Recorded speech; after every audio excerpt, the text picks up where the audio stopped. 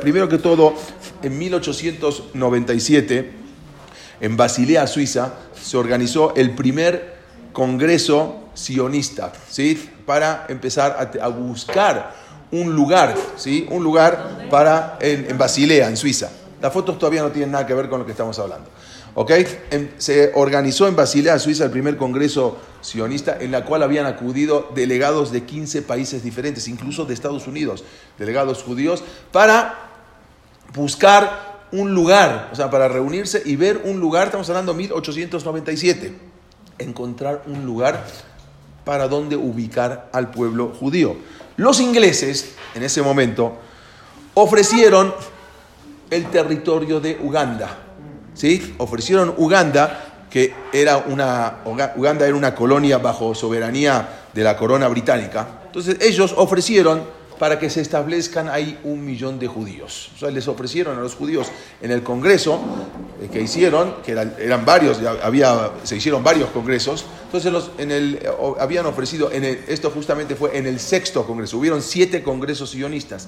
En el 6º congreso sionista se ofreció, los británicos ofrecieron a los judíos que se instalen en Uganda, y no solamente que se instalen ahí, sino que esas colonias serían administradas por los mismos judíos. O sea, le dieron, ustedes vayan, ¿qué quieren? ¿Un lugar? Vayan a Uganda, establezcanse ahí van a ser administrados por judíos y van a tener un gobernador judío. O sea, obvio, siempre dentro de la corona británica, pero con un gobernador judío. ¿Quiere decir que ni se hablaba de la tierra? No, para nada. Había debates. Entonces, ahora vamos a ver. El 6º Congreso Sionista, como dijimos, que se llevó a cabo en el año 1903, fue un debate muy acalorado. O sea, había todos los delegados, como dijimos, de varios países, que muchos decían, ¿cómo vamos a ir a Uganda si esa no es nuestra matará? Nuestra finalidad es en donde estuvo el Bet HaMikdash, donde siempre estuvimos. Pero había varios delegados, o sea, había... Aparte. Bueno, pero usted sabe que también Israel estaba feo, pero a donde llegan los Yudim lo transforman en algo increíble. A donde esté, fue el peor lugar, sea un desierto. Entonces, Herzl, que estaba ahí en 1903, estaba ahí en el Congreso Sionista, él convenció a la mayoría de los delegados para que votaran en favor de Uganda.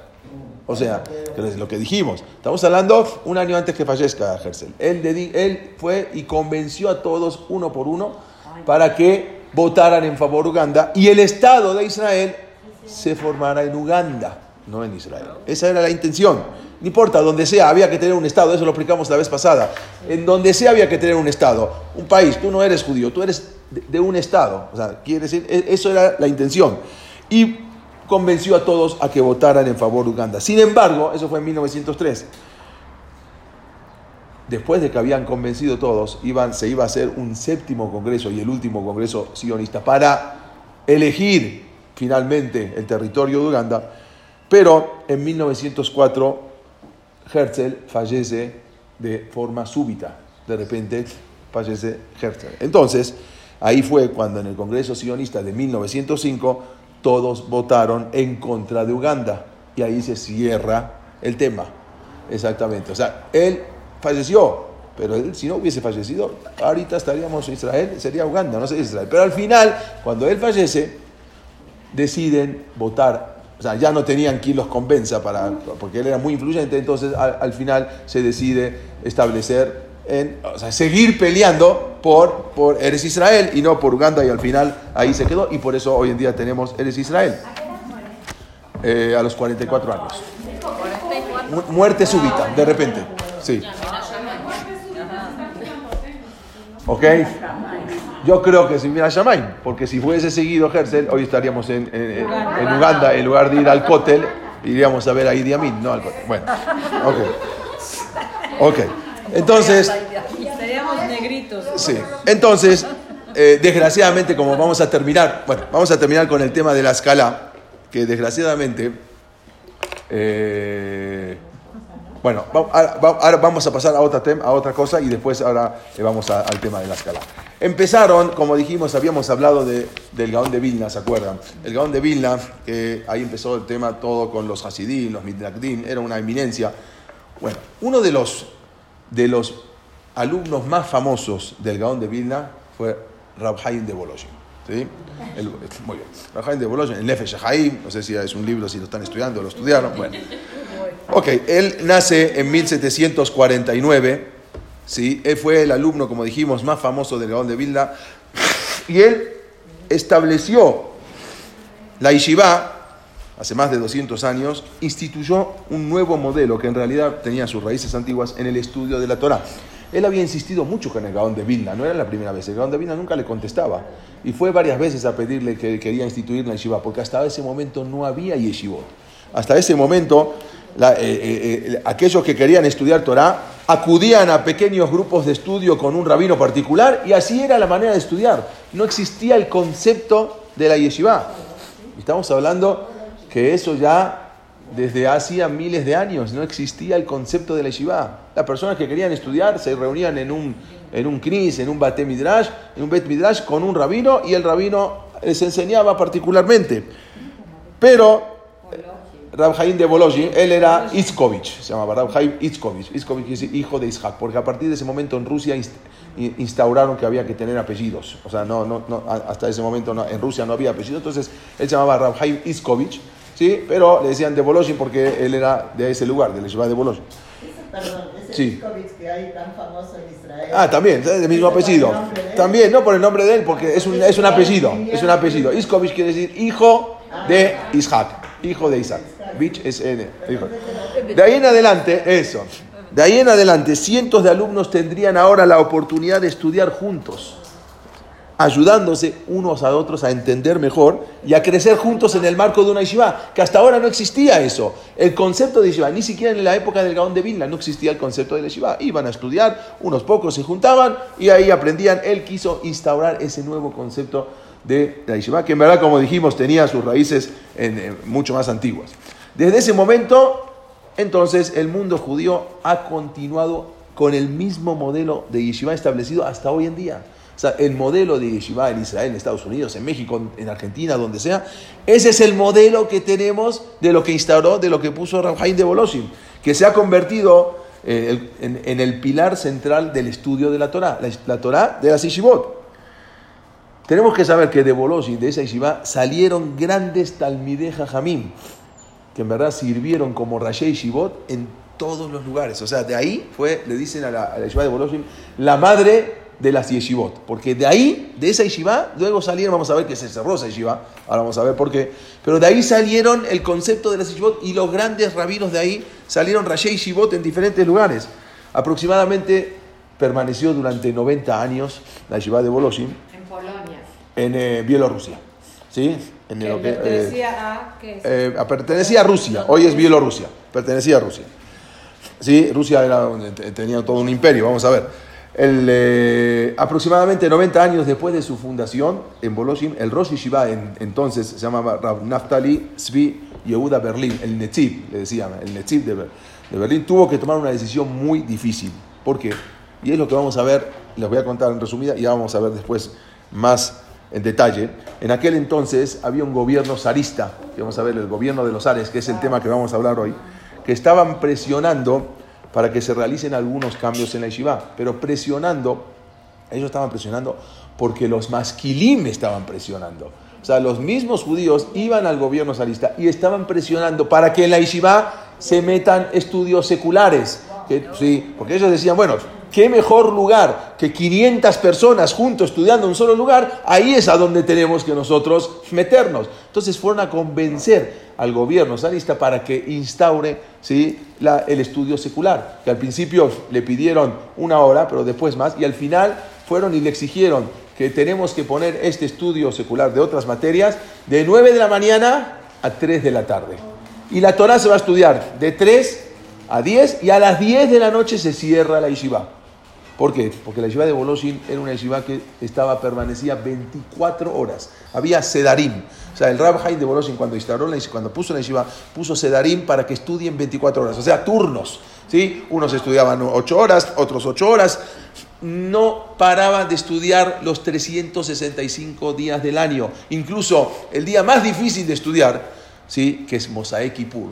cuando la gente después de 24 horas de ayuno, los bajurim, los abrejim ya se iban a sus casas a descansar, no había quien haga ese turno. El mismo Rab Yeshiva De Voloshin, él tomaba ese turno y se quedaba estudiando sin haber cortado el Ta'anit hasta las 3 y 4 de la mañana, hasta que los alumnos ya habían descansado y podían otra vez volver y agarrar el turno de él. La yeshiva no paraba 24 horas de estudiar Torah. Pero resulta que ahora quisieron poner estudios seculares, quisieron poner otras materias, ¿sí? Filosofía, literatura. Había que poner porque tenían que, los masquilim habían insistido que tenían que ser más cultos, tenían que alfabetizarse o culturizarse, no podían seguir de esa manera como seguían estudiando sin las yeshivot. Por lo tanto, se decide, más adelante lo vamos a hablar un día con más detalle, se decide, había una decisión: o aceptar los cambios o cerrar la yeshiva.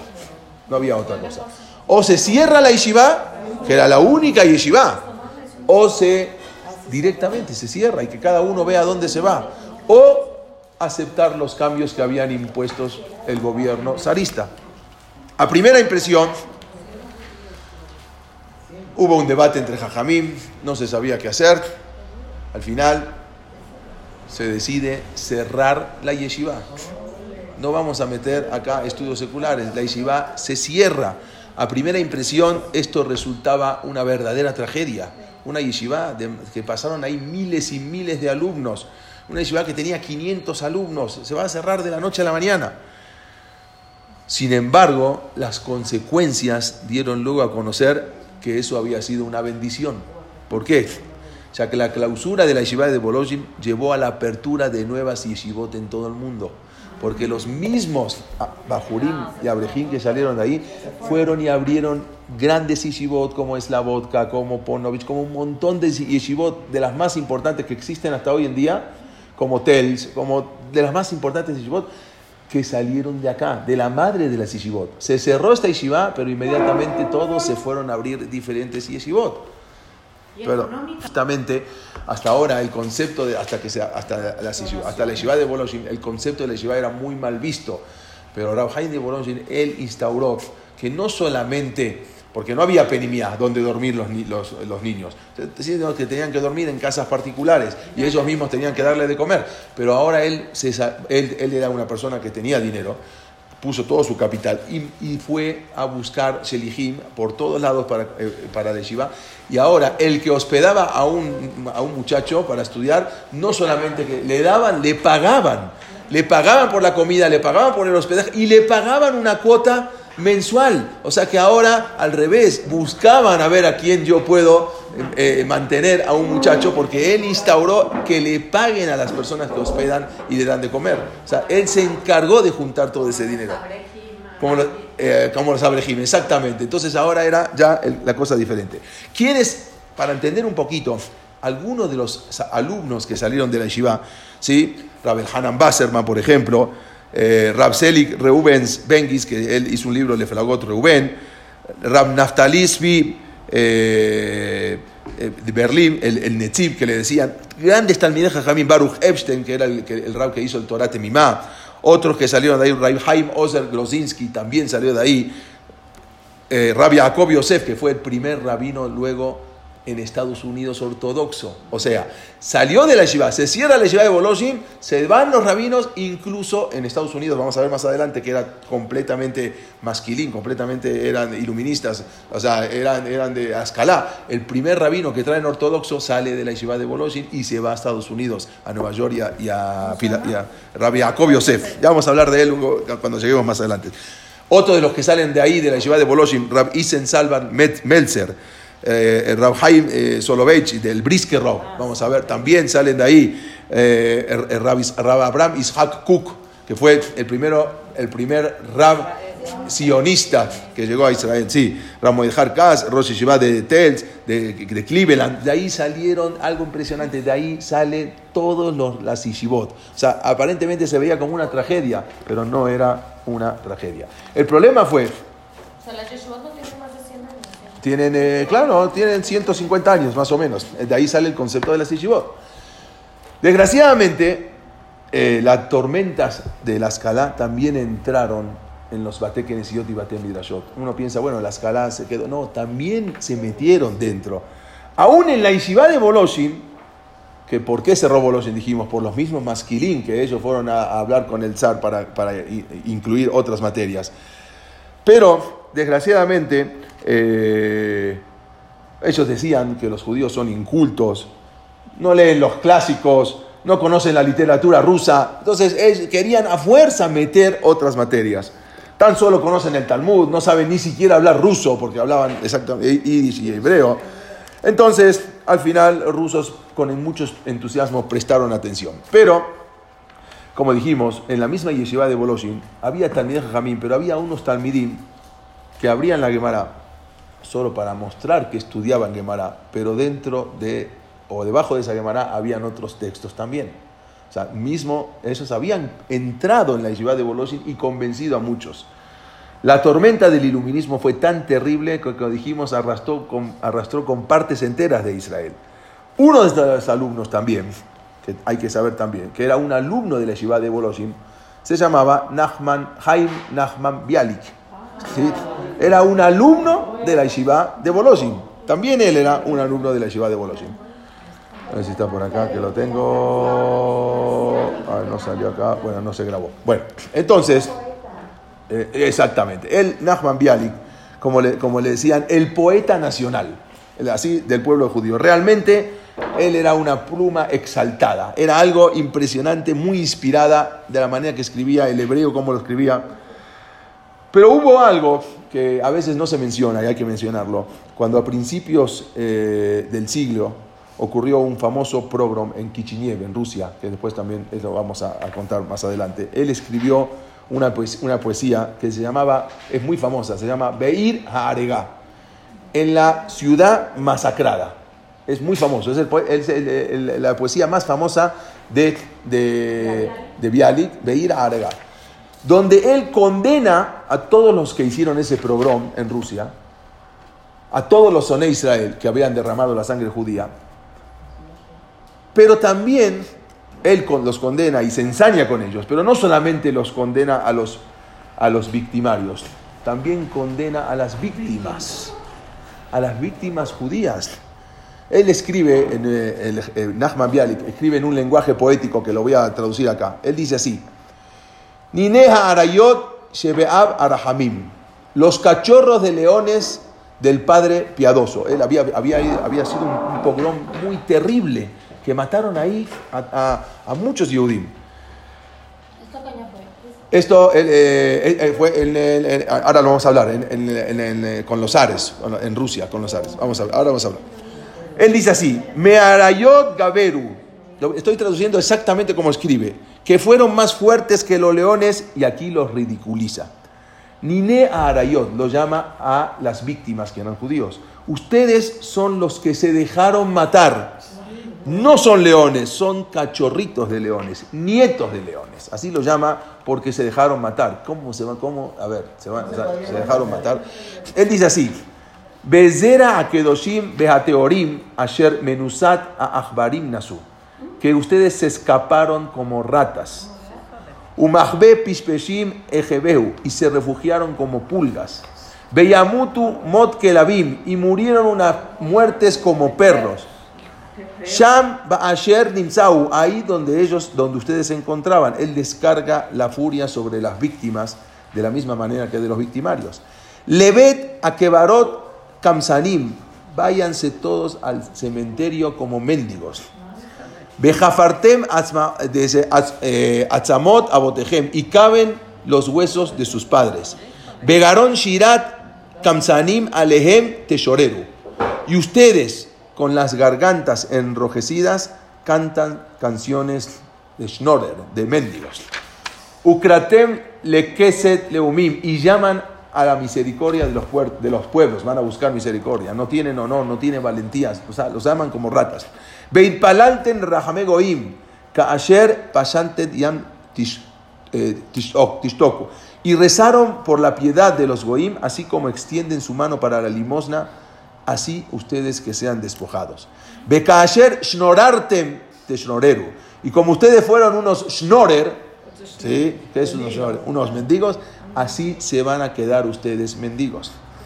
Una maldición de quien fuera un alumno de la Yeshiva De Voloshin. Él había dejado, él se hizo masquil. Él vivía en Voloshin, él estudiaba en Voloshin.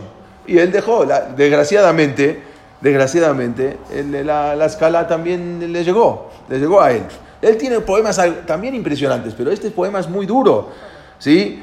Ahí empieza, o sea, el creer, un desprecio a sus padres, a sus abuelos, el creer que empieza una nueva época, una época de valentía. ¿Cómo ustedes se dejaron matar? Una de honor. Este fue, para terminar un poco lo que hablamos, el Jurbán de la escala. El desprecio que fue a nuestros padres, a nuestra herencia, a nuestros abuelos, que fueron los verdaderos giborim. Nuestros abuelos eran los que, pese a todo, seguían adelante, que supieron mantenerse sin armas a lo largo de todas las adversidades. El pobre Bialik se había enfermado y contagiado de la escala. No podemos decir que se contagió, así como muchos, así como hablamos, muchos se contagiaron, también él se contagió un poco de la escala. Pero vamos a hablar un poquito ahora de la Rusia y el zar Nicolás I. Es un tema que no muchos lo saben, es un tema un poco duro, pero hay que saberlo. Necesitamos saberlo para aprender, porque también todo esto fue un poco formado por los masquilín, porque ellos insistían de que el pueblo de Israel era un pueblo inculto y tenían que cambiar y tenían que culturizarse y tenían que abrirse.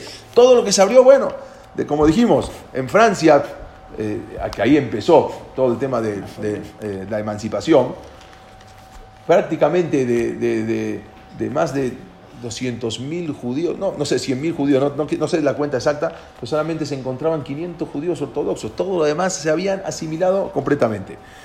Hasta el fin del siglo XVIII, Rusia contaba con una reducida población judía. O sea, no eran muchos hasta el fin del siglo XVIII. Estamos hablando más o menos 1700 y pico, antes de lo que era la emancipación con Napoleón. Pero las frecuentes particiones de Polonia, porque se iba a Polonia, se la iban partiendo, ahora me toca a mí, ahora pertenece a otro país, entre 1772 y 1795, entonces ahora Rusia se quedó con una gran parte de Polonia y por lo tanto ahora de muy pocos judíos llegó a tener 1 millón de judíos, porque como anexó un territorio, ahora ese territorio que tenía judíos, entonces se quedan con los judíos de ese lugar. Pero hacia el final del siglo XIX, estamos hablando ya finales de 1800, la población judía se incrementó a más de 5 millones. O sea, en menos de 100 años se incrementó a 5 millones en Rusia la población judía, que era la más grande población judía mundial. O sea, Rusia en ese momento tenía la más grande población judía mundial. Los rusos entonces estaban preocupados por la competencia de los comerciantes judíos, porque siempre vemos que la misma historia se repite y que los judíos son más hábiles en el comercio, por lo tanto tenían mucho miedo. Y el zar Alejandro I, que es el que vemos acá en la imagen, restringió a los judíos a vivir en solo 25 provincias. O sea, los sacó de todos los lugares, de todos los Shtetlach o Shtetl, que eran donde los judíos mantenían la vida judía de tradición, eran los pueblitos. Él los saca a todos de los pueblitos y los manda a las grandes ciudades donde podían estar más controlados. El reinado de este zar fue de 30, el reinado, perdón, del zar después, el zar Nicolás I, fue un reinado de 1825 a 1855.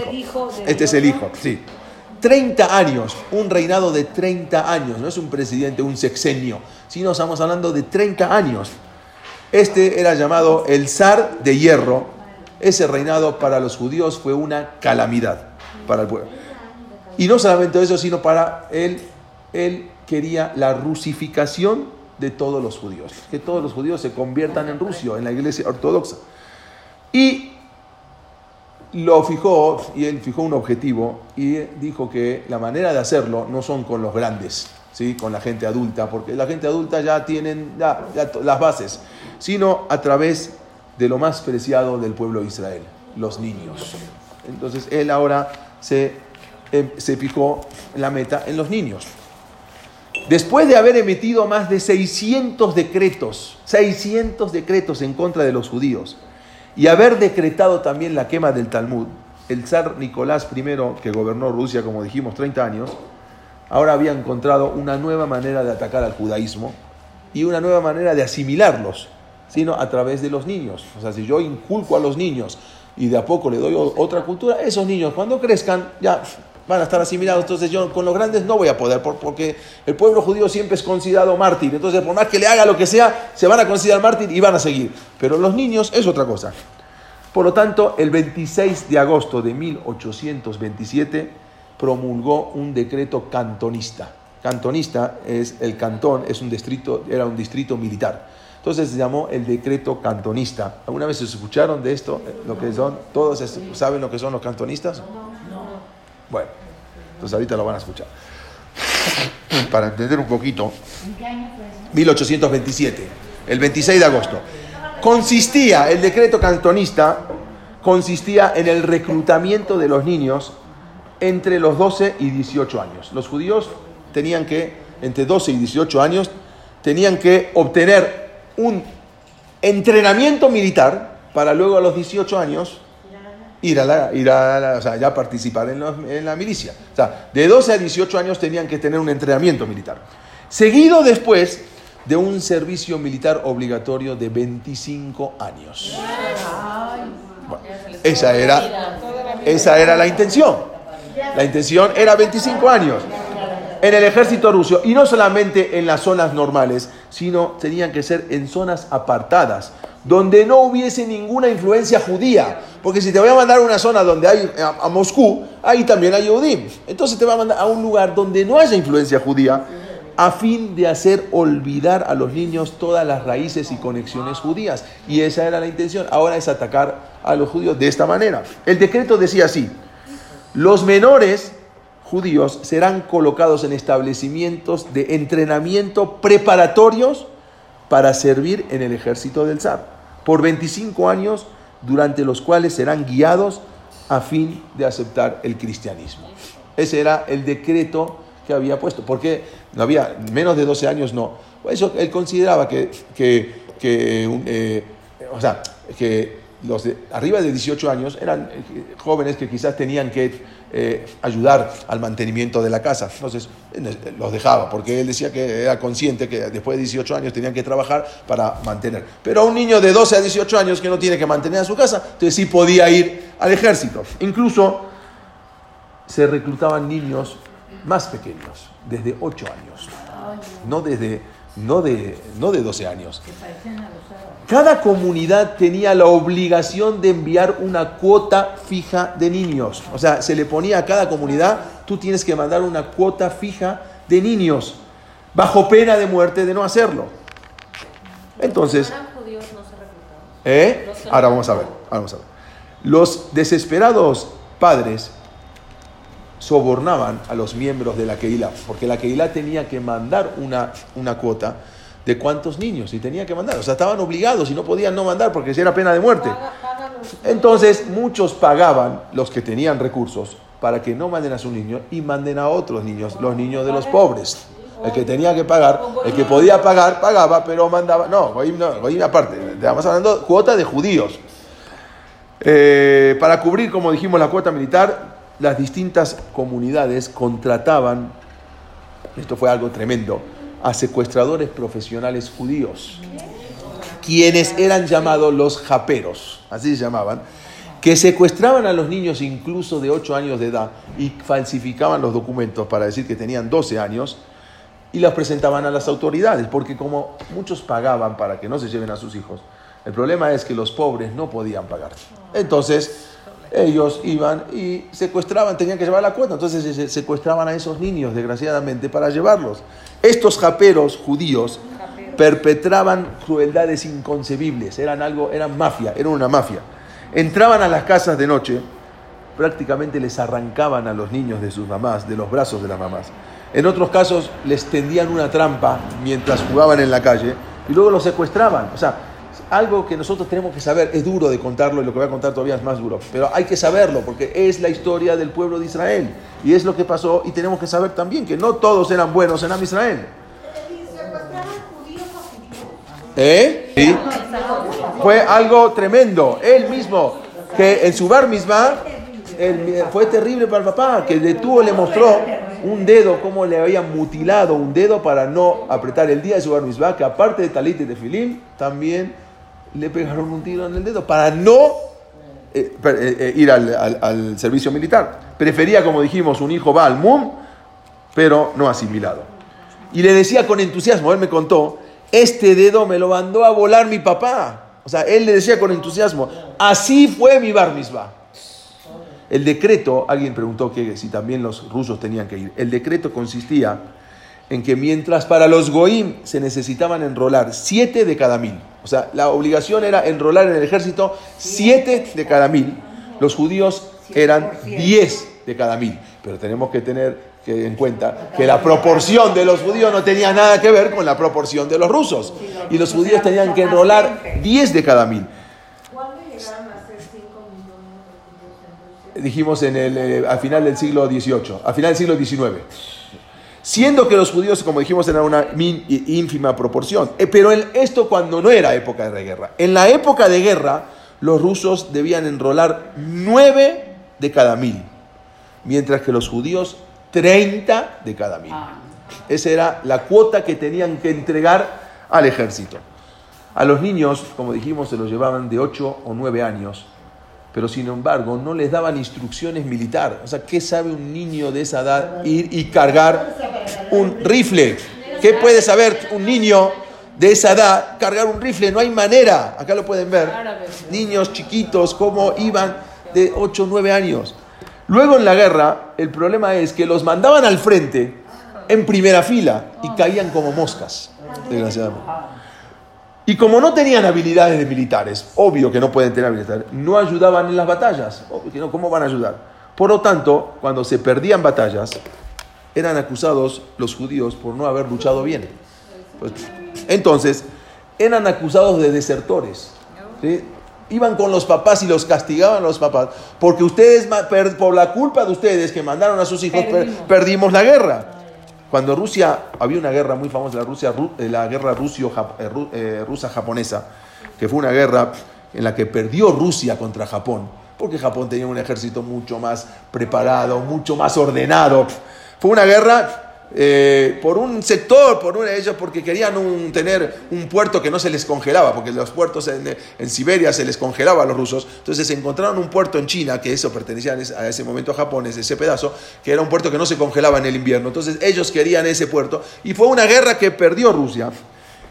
Y a partir de esa guerra, como acusaron a los judíos de que ellos no ayudaron o no coayudaron en la guerra, se levantó una ola de pogroms para castigar a los padres de estos niños. Y ahí estaba también el pogrom de Kichinev, de estos niños judíos que habían muerto en la guerra y que fueron acusados por traición a la patria por no haber sabido defender a Rusia. Es conocido lo que cuenta el Rab Haim de Brisk acerca de una mujer viuda. Es un masé muy conocido. Rab Haim de Brisk, él era Rab Haim al-Levi Soloveitchik. Decían el Rab Haim de Brisk, él nació en 1853 y murió en 1918. Cuando venían los secuestradores a capturar a los niños, a los pueblos, todos metían inmediatamente a los niños dentro de las casas, los escondían. O sea, veían los mismos judíos, que eran de la mafia, que venían a capturar con redes, así como si fuera a los perros, y los capturaban con redes. Pero había quien no estaba. Había padres que no estaban presentes para meter a los niños adentro de las casas. Los niños estaban jugando en las calles y era el caso de una mujer viuda que trabajaba todo el día vendiendo agua. Entonces, no tenían papá, no tenían mamá que metan a los niños y que protejan a los niños. Llegaban estos carros, unos carros con caballos, unos carros así, con redes, así como cazan a los perros, y metían a los niños que encontraban directamente, los agarraban y los metían dentro de los carros y se los llevaban. encontraron justamente ese día a unos niños, a un niño jugando en la calle, y era el hijo de esta mujer viuda que estaba trabajando vendiendo agua. Y agarraban a los niños, los agarraban con las redes y los aventaban al carro. Luego, cuando ya se llenaba ese carro, los sacaban de ahí y los aventaban a otro carro. Pero cuando quisieron aventar a este niño de un carro a otro, no tuvieron puntería y el niño no cayó en el carro, sino que cayó en el piso y arriba de una piedra que se choca con la cabeza y ese niño murió. Ahí lo dejaron, llevaron a los otros niños, lo dejaron y se fueron con los demás niños capturados. ¿Quién le va a decir a la mamá ahora que llegue lo que pasó? ¿Quién le va a hablar a la mamá cuando llegue después de trabajar todo el día para mantener a su familia? ¿Quién se va a acercar con la mamá? Entonces, el Rab de Brisk, él dijo, yo se lo voy a decir. Cuando en la tarde regresó la madre y se encontró en la casa con todos los rabbanim, ella les preguntó, ¿qué hacen aquí? ¿Saben algo de mi hijo? ¿Qué están haciendo aquí? Por eso venimos. Siéntese, por favor, y escuche lo que le vamos a decir. Usted sabe que estas son épocas difíciles para los judíos, ¿sí? Y que se llevan a nuestros hijos. Hoy, cuando usted estaba trabajando, llegaron al pueblo los japeros, ¿sí? Los Rothschild, los cazadores de niños. Y había algunos niños que no tenían ni papá ni mamá para que los protejan y los puedan defender. Entonces, en ese momento interrumpe la señora. Perdón, que boda Rab de Brisk. Hasta ahora yo ya lo escuché a usted. Atentamente. Ahora yo quiero que usted me escuche a mí. Cuando yo me quedé viuda con 11 hijos, acepté porque esa era la Gesera del Shammai y por lo tanto lo acepté. Y lo acepté con ahabá, lo acepté con amor. Cuando tuve que salir a trabajar vendiendo agua, preocupada en cada momento con el corazón en la boca y preguntándome dónde estarán mis hijos, qué estarán haciendo, también lo acepté. Cuando mis hijos se iban criando en la miseria, en el estigma de la pobreza y del hambre, con ahabá también lo acepté. Ahora, si usted ha venido hasta aquí para decirme que mis hijos, o tan solo uno de mis hijos, se lo llevaron los goyim y va a terminar criado como un goy, eso no lo acepto. Y le digo a Ribono Shel Olam, al creador del mundo, si mi hijo va a ser un goy, yo prefiero que te lleves su alma y que no viva más. Le dijo el Rab de Brisk, nos interrumpiste y no nos dejaste terminar. Eso era lo que te queríamos explicar. Que el niño lo tiraron de un carro a otro y se murió. Y se murió como Yehudí. Cuán grande es el Jurbán del Kelal Israel y cuán grandes son las Neshamot de Am Israel para poder escribir esta semejante historia. O sea, tenemos que entender lo que era algo hoy en día. Baruch Hashem, cuánto tenemos que agradecer a Kadosh Baruj Hu todo lo que tenemos con nuestros hijos, con nuestros esposos, con nuestra familia, todo lo que tenemos. Cómo Am Israel sufrió para llegar hasta donde estamos hoy que llegamos. Y así nomás nos vamos a asimilar. Después de todo lo que sufrieron nuestros padres para que nosotros lleguemos a ser Yehudín como estamos, y así nomás uno se puede ir a casar con una goyá o se puede ir con un goy. Después de sufrir todo lo que sufrieron, desgraciadamente, bueno, como dijimos, los que más contaban con mejor posición económica, a veces, como dijimos, lograban comprar para sus hijos esa carga del servicio militar. Y eso recaía sobre los más pobres. Estas escenas cuando llegaban... que saber que no eran los 25 años. Eran de 12 a 18 y luego 25 años. Estamos hablando de más de 31 años eran los que se quedaban ahí. Las mujeres no. Las mujeres no iban al servicio militar. Los hombres. Las mujeres no. No. Baruch Hashem, que no servían. Cuando la policía se llevaba a los niños, se producían escenas desgarradoras. Era peor que llorar a los muertos. Porque cuando los niños se alejaban de sus casas y de la casa de sus padres, la separación, como dijimos, era prácticamente por 30 años y en la mayoría de los casos para toda la vida. Hubo un yehudí, se llamaba Isaac Levin, que él fue testigo presencial de aquella tragedia, que describió lo que vio. Él decía que él vio cerca de su casa, había un carro muy grande, muy alto, que iban enganchados con caballos. Los soldados sacaban a los niños de las casas, uno después de otro, y los depositaban, como dijimos, dentro del carro. Pronto se llenaba ese carro por completo, los niños iban sentados, él escribe esto, los niños iban sentados o recostados uno sobre el otro como latas de sardinas. Los padres y las madres y los demás familiares estaban parados alrededor, viendo eso. La persona que no presenció, él escribe así, la persona que no presenció la terrible separación de los padres de sus pequeños hijos y que no oyó sus impotentes lamentos que atravesaban los cielos, entonces esa persona no sabe lo que realmente es una verdadera tragedia. O sea, la persona que no vivió eso no sabe. Unos padres, por ejemplo, les daban a sus pequeños hijos libros de Teilim, otros les daban un tefilim, y de todos lados resonaban en los aires gritos de desesperación que decían: sigue siempre siendo un yehudí, pase lo que pase, no abandones tu judaísmo. O sea, les iban, cuando se iban los niños, las madres se retorcían las manos, las lágrimas desesperadas no cesaban, los gemidos de agonía, los gritos de separación, era algo terrible. Los niños eran transportados a pie a zonas muy remotas, no se los quedaban ahí en la ciudad. Dijimos que la idea era que se olviden del judaísmo. Eran travesías que duraban varios meses, pasando por caminos lodosos, de nieve, de hielo. No iban ni en tren, ni en avión, ¿sí? Ni en primera clase, iban caminando. Y eran castigados con látigos, ¿sí? El que no. Y hambrientos, porque los niños iban cayendo en el camino y les daban de comer y no querían comer porque era taref y no comían. En una ocasión hubo un revolucionario, escritor ruso.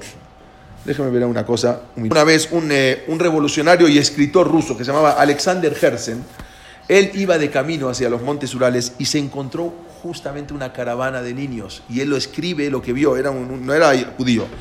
Y luego registró por escrito las palabras del soldado que llevaban a los niños. O sea, él registra esto y está registrado. Y él dice así, le dice: ¿qué son estos? Se encuentra con el soldado con los niños.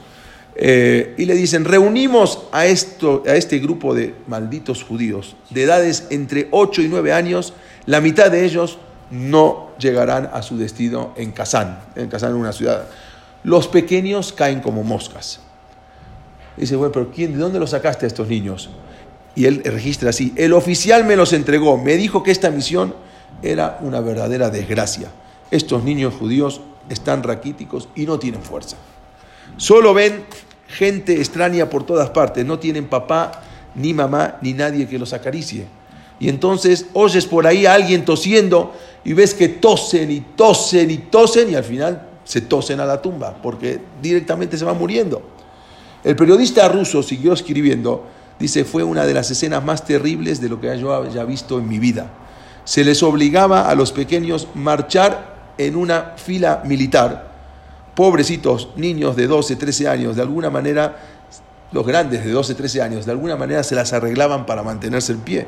Pero los pequeñitos de 8, 10 años estaban pálidos tratando de mantenerse parados con sus pesados uniformes. O sea, ellos con la mirada asustada, los labios blancos, orejas azules que denunciaban la fiebre sin que nadie se ocupara de ellos, sin que nadie los acariciara, marchando hacia su muerte. O sea, era algo terrible que a veces nunca...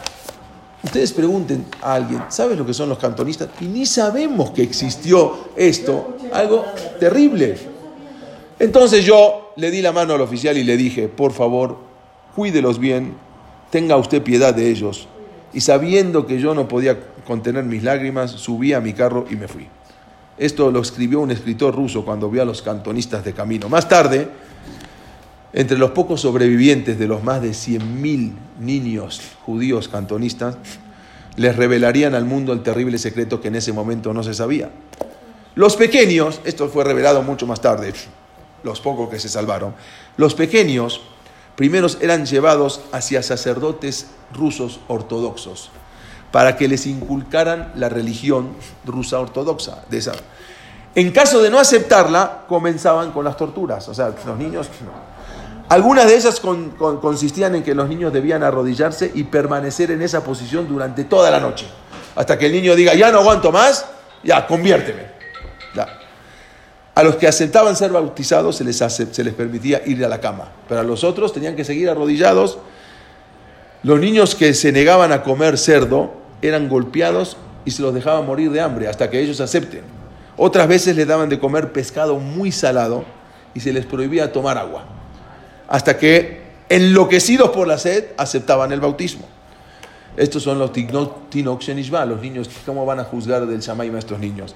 En otra ocasión, una cantidad de niños cantonistas aceptaron ser bautizados. Se juntaron varios niños y aceptaron ser bautizados.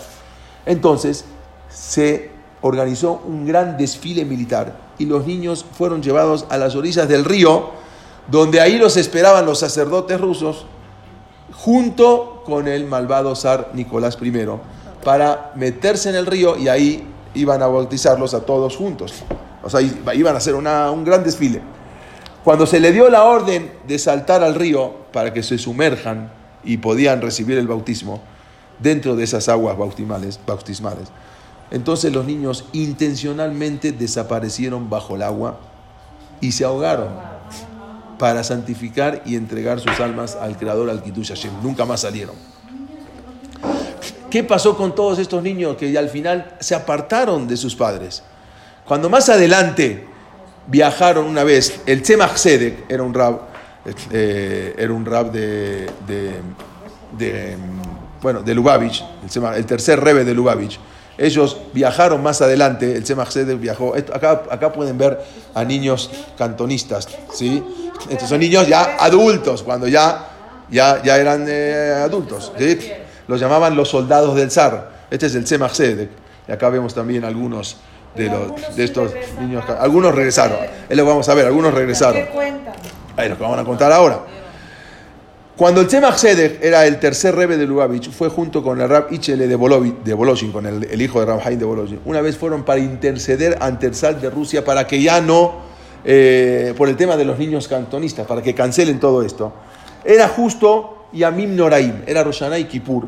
Y se tuvieron que ir hasta San Petersburgo, ahí estaba el zar, para tener una cita con el zar para que anule todo esto, ¿sí? El Tzemach Tzedek, el tercer rebbe de Lubavitch, estaban en otro, y viajaron hasta San Petersburgo con el Rabbi Yeshiva de Voloshin. Fueron al Bet Knesset, llegaron a un Bet Knesset un Bet Knesset de cantonistas. Ya no eran niños, ya eran adultos, ignorantes completamente, y ni se casaban, porque ya, ¿qué se van a casar? Ya tenían 50 años, o sea, ¿sí? ni siquiera, ya no se casaban. Los judíos tenían prohibido caminar por San Petersburgo. Una orden del zar de Rusia, no podían los judíos caminar por esa bella ciudad de San Petersburgo, porque era un desprestigio para la ciudad que un judío caminase por ahí. Pero los cantonistas, como ellos eran soldados del zar, ellos se los llamaban los judíos, los soldados judíos del zar. Ellos sí podían caminar por San Petersburgo, incluso podían tener sinagogas en San Petersburgo. Ellos preferían quedarse solteros para toda la vida, ya que no había con quién casarse. ¿Con quién se van a casar ahora de 50 años un judío? ¿Sí? A menos que sea una mujer que después viuda, lo que sea, pero no era fácil. Incluso, como dijimos, tenían permiso para tener un Bet Knesset y rezar ahí. Eran gente ignorante. ¿Cómo van a ser? Si se los reservaron a los 8 o 9 años. No sabían nada de Torah, ya que les habían arrebatado desde los 8 años. Y ahora de repente se encontraron pasando Yamim Noraim, nada menos ni nada más que con el Rab de Voloshin y con el Admur, con el Tzemach Tzedek, que habían dejado sus tefilot en sus betagnesiot, en sus comunidades y en sus shivot, y habían ido a San Petersburgo para encontrarse con el zar a implorarle que cancele este decreto. Entonces se daba por seguro que iban a invitar al Rab de Voloshin como el Shaliach Sibur, como el Hazán. En ese Bet Knesset, seguro que iban a invitar a quién para que recen Rosh Hashanah y Kippur a él. Se acercó el Gabbai del Knis y le dijo al Rabbi de Voloshin, al Rabbi Yeshiva De Voloshin: usted es el más indicado para ser el Hazán, el Shaliach Sibur, en Kippur. Pero aquí nosotros preferimos que sea uno de estos Yehudim Pashut, normal, un judío cantonista, que yo le pido que él sea el Hazán, seguro, no hay problema. Y le pido que se quite la camisa y que muestre su espalda, como estaba toda lacerada, agrietada por los golpes. Para explicarle al Rosh Yeshiva por qué queremos que él sea el Hazán, no usted. Bueno, y así lo hizo. Enseñó su espalda marcada con grietas de los azotes que había recibido durante la época cuando era niño soldado. Ellos tenían una orden, la orden era arrancarle los sisiot, y al niño que no se dejaba arrancar los sisiot, entonces le quemaban el sisit arriba de su cuerpo, por no dejarse arrancar los sisiot. Todo esto era para que acepten la civilización y la cultura rusia. Entonces el Rab de Voloshin le dijo, ¿quién mejor que este para ser el Hazán de Kippur? Subió entonces ese joven cantonista y dijo, Ribono Shel Olam, y esto está registrado en unos escritos de un Rab que estuvo presente, que estuvo ahí en esa época, y dijo así, sube a la teba, Ribono Shel Olam, hoy todo el mundo pide por tres cosas, Bené, Hayé, Umezoné, pide por hijos, por vida y por alimento. Así se pide, era en Rosh Hashanah, se pide por esas tres cosas. Bené, Hayé, Umezoné. Pero nosotros, los soldados judíos del zar Nicolás I, ¿qué te vamos a pedir? ¿Por nuestros hijos? No tenemos hijos. ¿Por alimento? ¿Por nuestra vida? ¿Qué es nuestra vida? La muerte es mejor que nuestra vida. No vamos a pedir por nuestra vida. ¿Por alimento? No necesitamos alimento. En el cuartel donde estamos, ahí nos dan la ración diaria de la que necesitamos. No necesitamos pedir por alimento, porque eso ya no nos dan el alimento.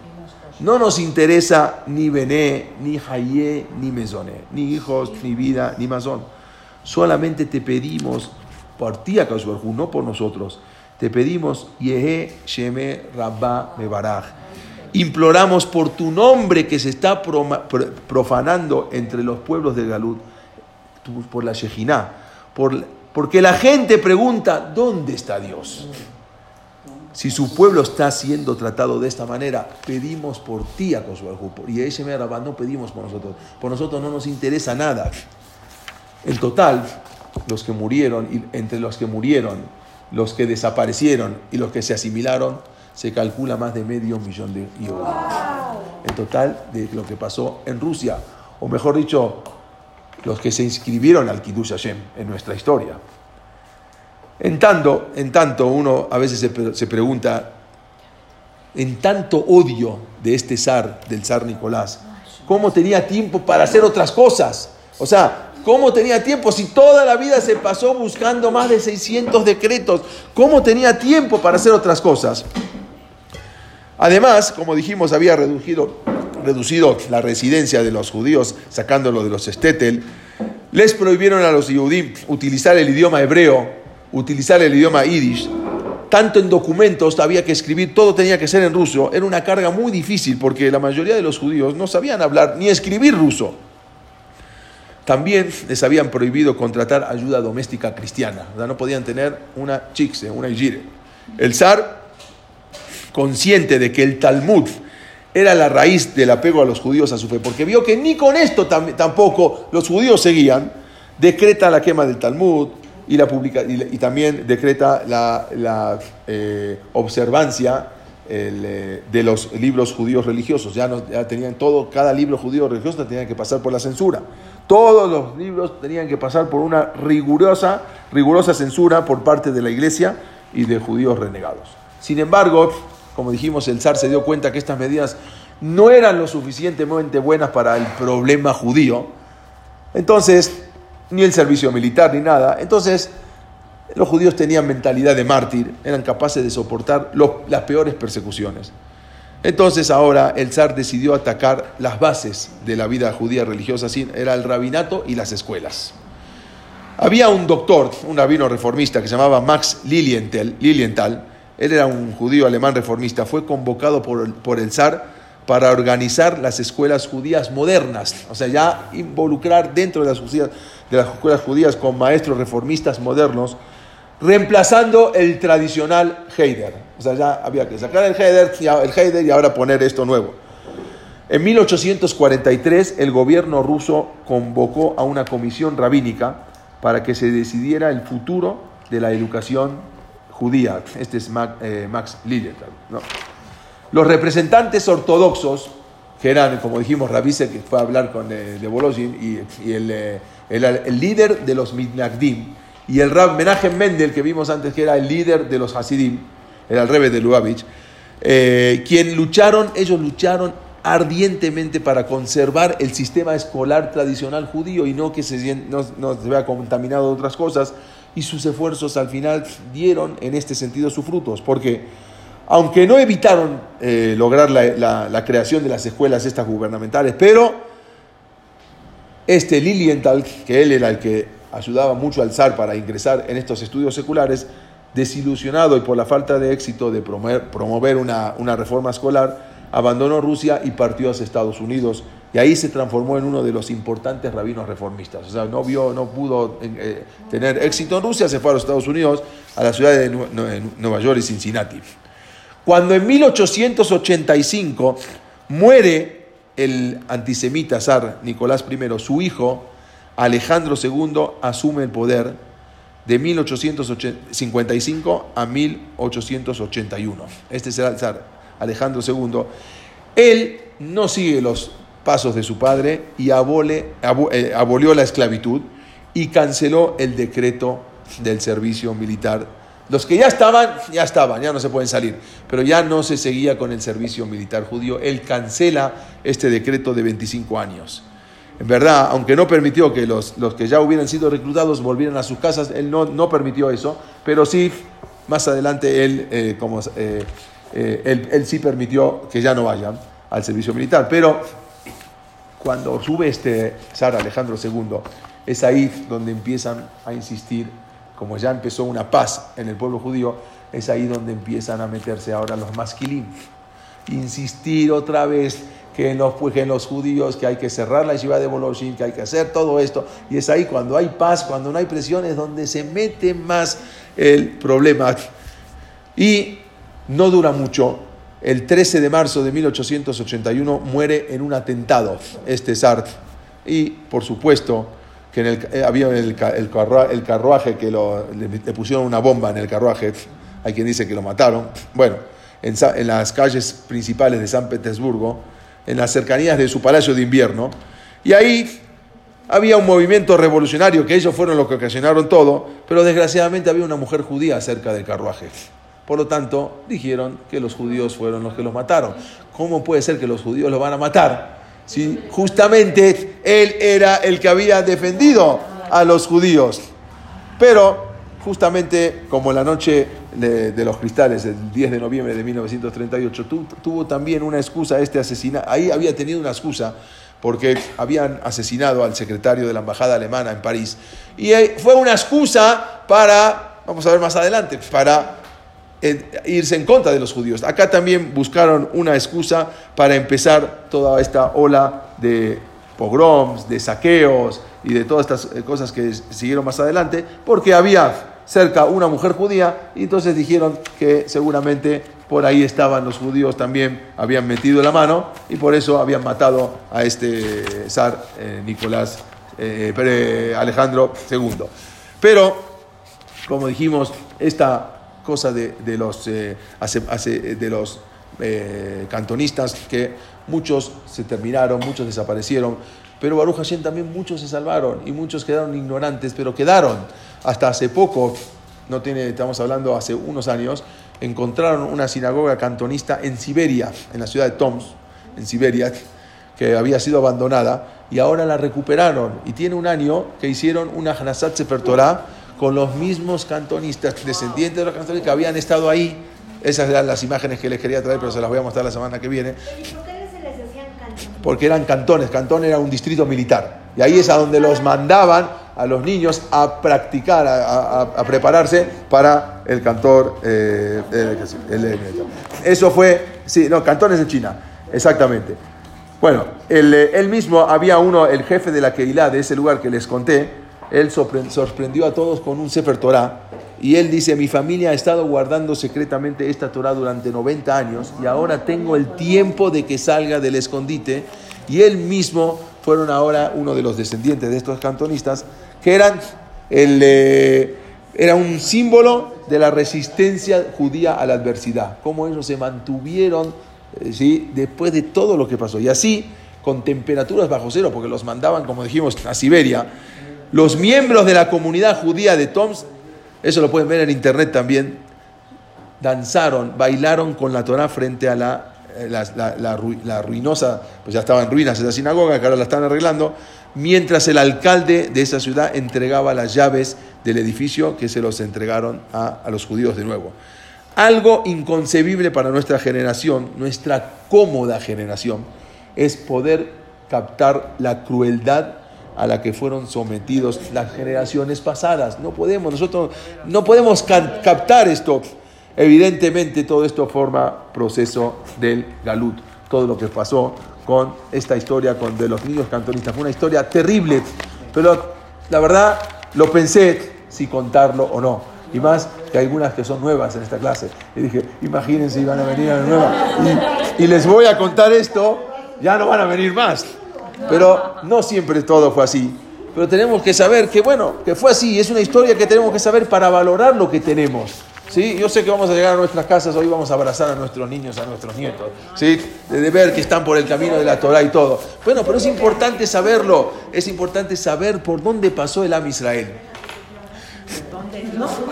Quiero terminar estos últimos 5 minutos que quedan de clase con una historia también que pasó, que me la salté porque la tenía que haber contado antes, pero es una historia que también traía imágenes, pero bueno, ya no se perdieron. La semana que viene las voy a mostrar.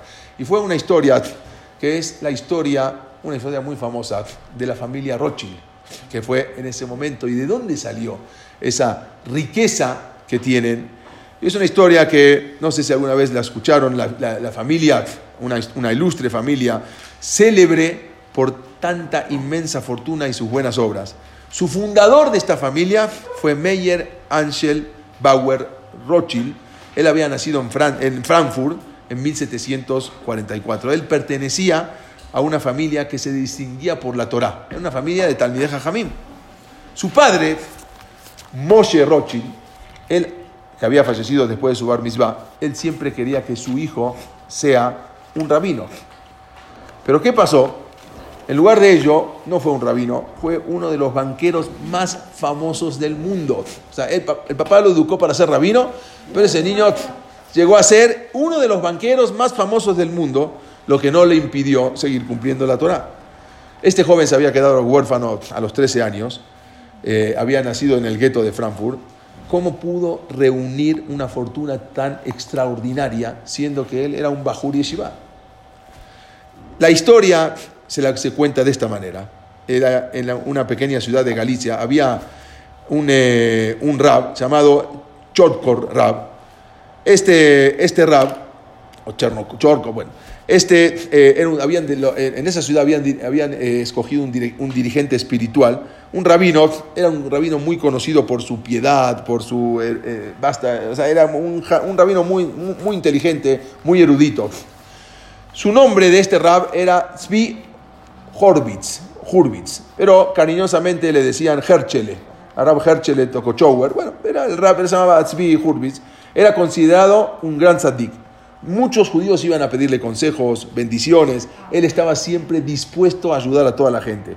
Y tenía un ayudante que era un joven, un bajur yeshiva, que se llamaba Moshe Rothschild, era el papá de este. Él se sentía feliz de poder ayudar a su rab en todo, porque el rab venían los pobres y les daba el sedakot y él se encargaba de mantenerlos. Pero necesitaba un secretario y este Moshe Rothschild era el secretario de él y realizaba sus tareas con entusiasmo. Él se ganó la confianza de todo. Pero llegó un momento que este joven, Moshe Rothschild, él quería ya construir su propio hogar y tenía una novia y se casaba y se iba a casar, y por lo tanto era de otra ciudad, de Siniatim, era en otra ciudad. Por lo tanto su suegro le dijo que ven acá y le iba a instalar un pequeño negocio. Y fue a darle las gracias a su rab, que la verdad se tenía que ir porque ya se iba a casar.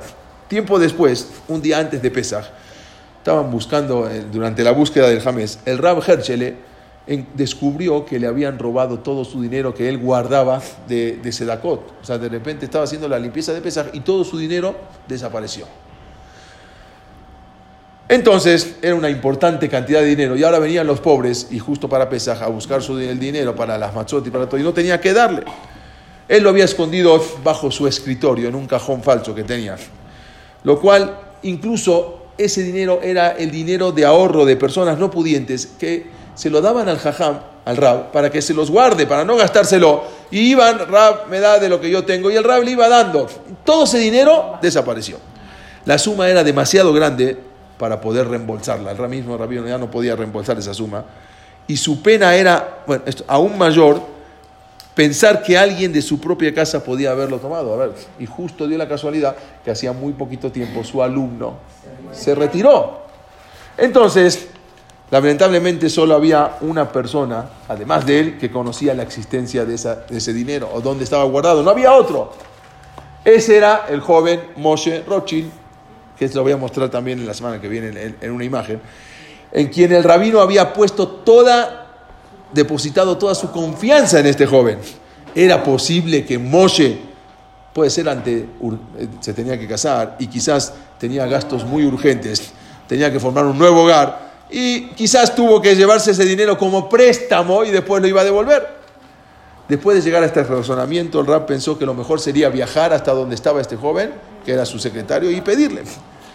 Llega el rab y lo recibe el joven. Rab, ¿cómo está, rabino? ¿Qué tal? ¿Tanto tiempo? ¿Cómo le fue?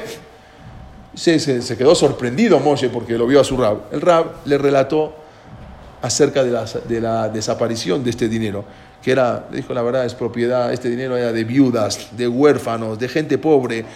Le empezó a dar musar antes de acusarlo. La verdad, y ahora no sé qué hacer, y desapareció el dinero, y los únicos que sabíamos dónde estaban era tú y yo. Mientras el rab iba hablando, el joven se puso pálido, su mirada se llenaba de tristeza y no pudo contener las lágrimas. Inmediatamente el joven permaneció en silencio, no negó absolutamente nada. Instantes después saca una caja, vacía su contenido, el cual era la mitad de lo que el rab le estaba reclamando, y se lo entrega al rabino, comprometiéndose a completar la otra mitad durante pagos, mediante pagos le iba a dar. Pero cierto día, más adelante, ya terminó, el rab se llevó, le agradeció, y él se comprometió que iba a mandarle su dinero. Pasaron unos meses y un día se presenta la policía a la casa del rabino, del Rab Herschel, la policía de Frankfurt, para informarle que deseaban verlo urgente, tenía que presentarse. El rabino no tenía la menor idea de a qué se debía ese llamamiento que le hicieron. Bueno, hizo tefilá esperándose a alguien que lo acompañe, a ver qué querían. Bueno, entonces el comisario, cuando llega a la cárcel, amistosamente lo recibe y le pregunta si habían robado algo en su casa. El rabí Herschel respondió que sí, que había sido un dinero que había desaparecido, pero Baruch Hashem ya lo había recuperado. Ante estas palabras, el comisario, sorprendido, ¿cómo que ya lo recuperaste? A ver, cuéntame. Y él empieza a contar lo sucedido. Si usted me promete no emprender ninguna acción contra este joven inocente, yo le voy a decir todo como está, pero usted no puede hacer nada porque él ya me está devolviendo todo el dinero. Y le cuenta todos los detalles de lo sucedido. El comisario dice, ustedes los judíos, la verdad, son verdaderamente extraordinarios. Jamás en mi vida había oído algo semejante, le dijo el comandante. Inmediatamente abre el cajón, saca una bolsa y le dice, ¿usted reconoce esta bolsa? Dice, sí. ¿Cómo? Es mi bolsa, es el dinero que me robaron. Esta vez el sorprendido ahora resultó el rabino, no resultó el comisario. Era su bolsa, la misma que había desaparecido víspera de Pesaj. Entonces, rápidamente el comandante le dice, bueno, les trae a 2 detenidos, a una mujer y a un hombre. ¿Usted reconoce a estos hombres? Claro que sí, era mi shikse, esta mujer era mi empleada y justamente era la sirvienta que trabajaba en mi casa, pues ya confesó todo. Ella fue la que se robó su dinero. Días antes de Pesaj, la mucama estaba haciendo la limpieza de Pesaj y encontró una bolsa oculta debajo de su escritorio y ahí se llevó el dinero, se fue a su casa y con su marido decidieron enterrar el botín.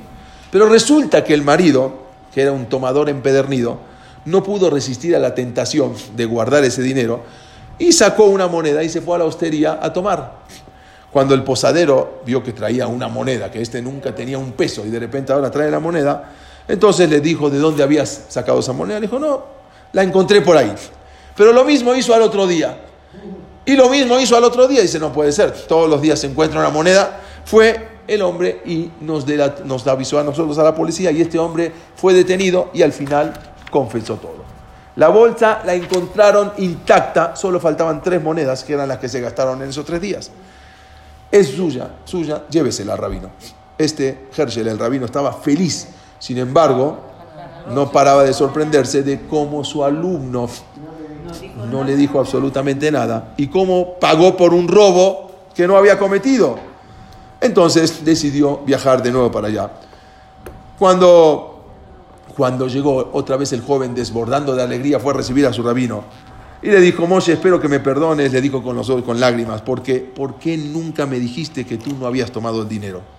El joven Rothschild le dijo, yo cuando vi usted su cara, su tristeza, los pobres, cómo me contaba que los huérfanos y las viudas perdieron todo su dinero, entonces yo no podía aguantar eso y decidí darle el dinero, todo lo que tenía, que era la mitad, y de a poco irle pagando en cuotas. El Rab, cuando escuchó esto, le dijo y le pidió a Akadosh Baruj Hu que te otorgue toda la riqueza, una gran fortuna, para que siempre puedas ayudar a necesitados.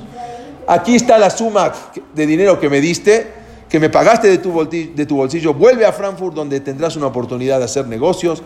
Te bendigo para que Akadosh Baruj Hu esté contigo, con tus hijos y con los hijos de tus hijos y con todas las futuras generaciones, para que puedas ayudar a todo el mundo. La bendición del Rab Herscheler Chokower, o sea, el Rab no fue en vano, y Moshe Rothschild se convirtió en un gran comerciante, dedicándose también a exitosas operaciones.